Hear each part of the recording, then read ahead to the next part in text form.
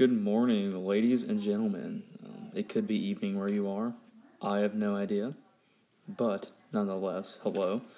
My name is Alex Gaw, and today we are going to be discussing a topic that interests me a lot. And this is going to be to educate those who are unaware of some of these things, or simply those who may just want to know more.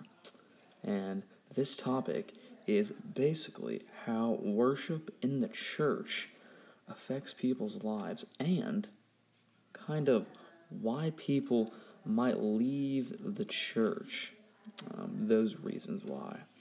So getting into this, I first want to note that these days people seem to be leaving the church for a numerous amount of reasons, and when this happens, leaders in the church, your elders, your pastors, your preachers, they seem to get scared by this, and then they seem to make some rash decisions based on how many people are leaving.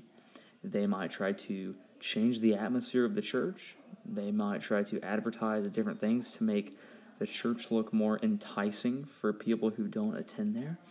And they even might change the style of worship as a whole, even though that they've worshipped one way for their entire being.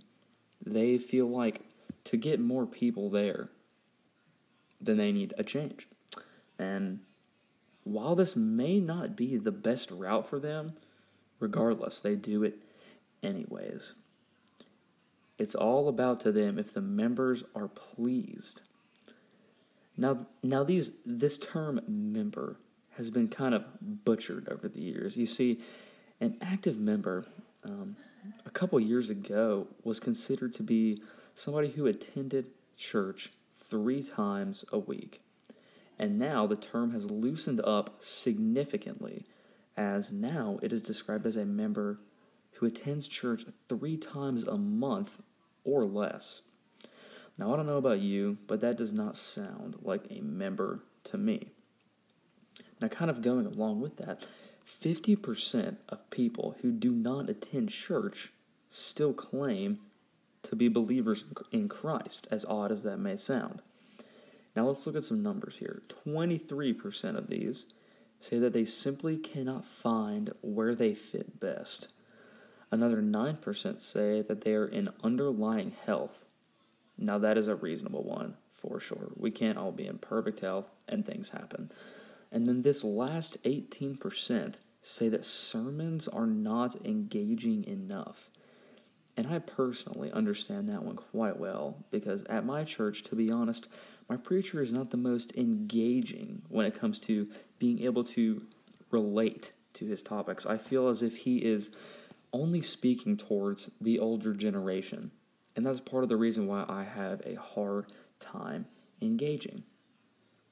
But what I think is that overall, people are more likely to enjoy worship if they are doing so with the people that they enjoy being around. While church should be only about worship, whether we like it or not, a lot of us like or dislike a church based on the people there, how we're treated, and the relationships that we are able to form through attending these services.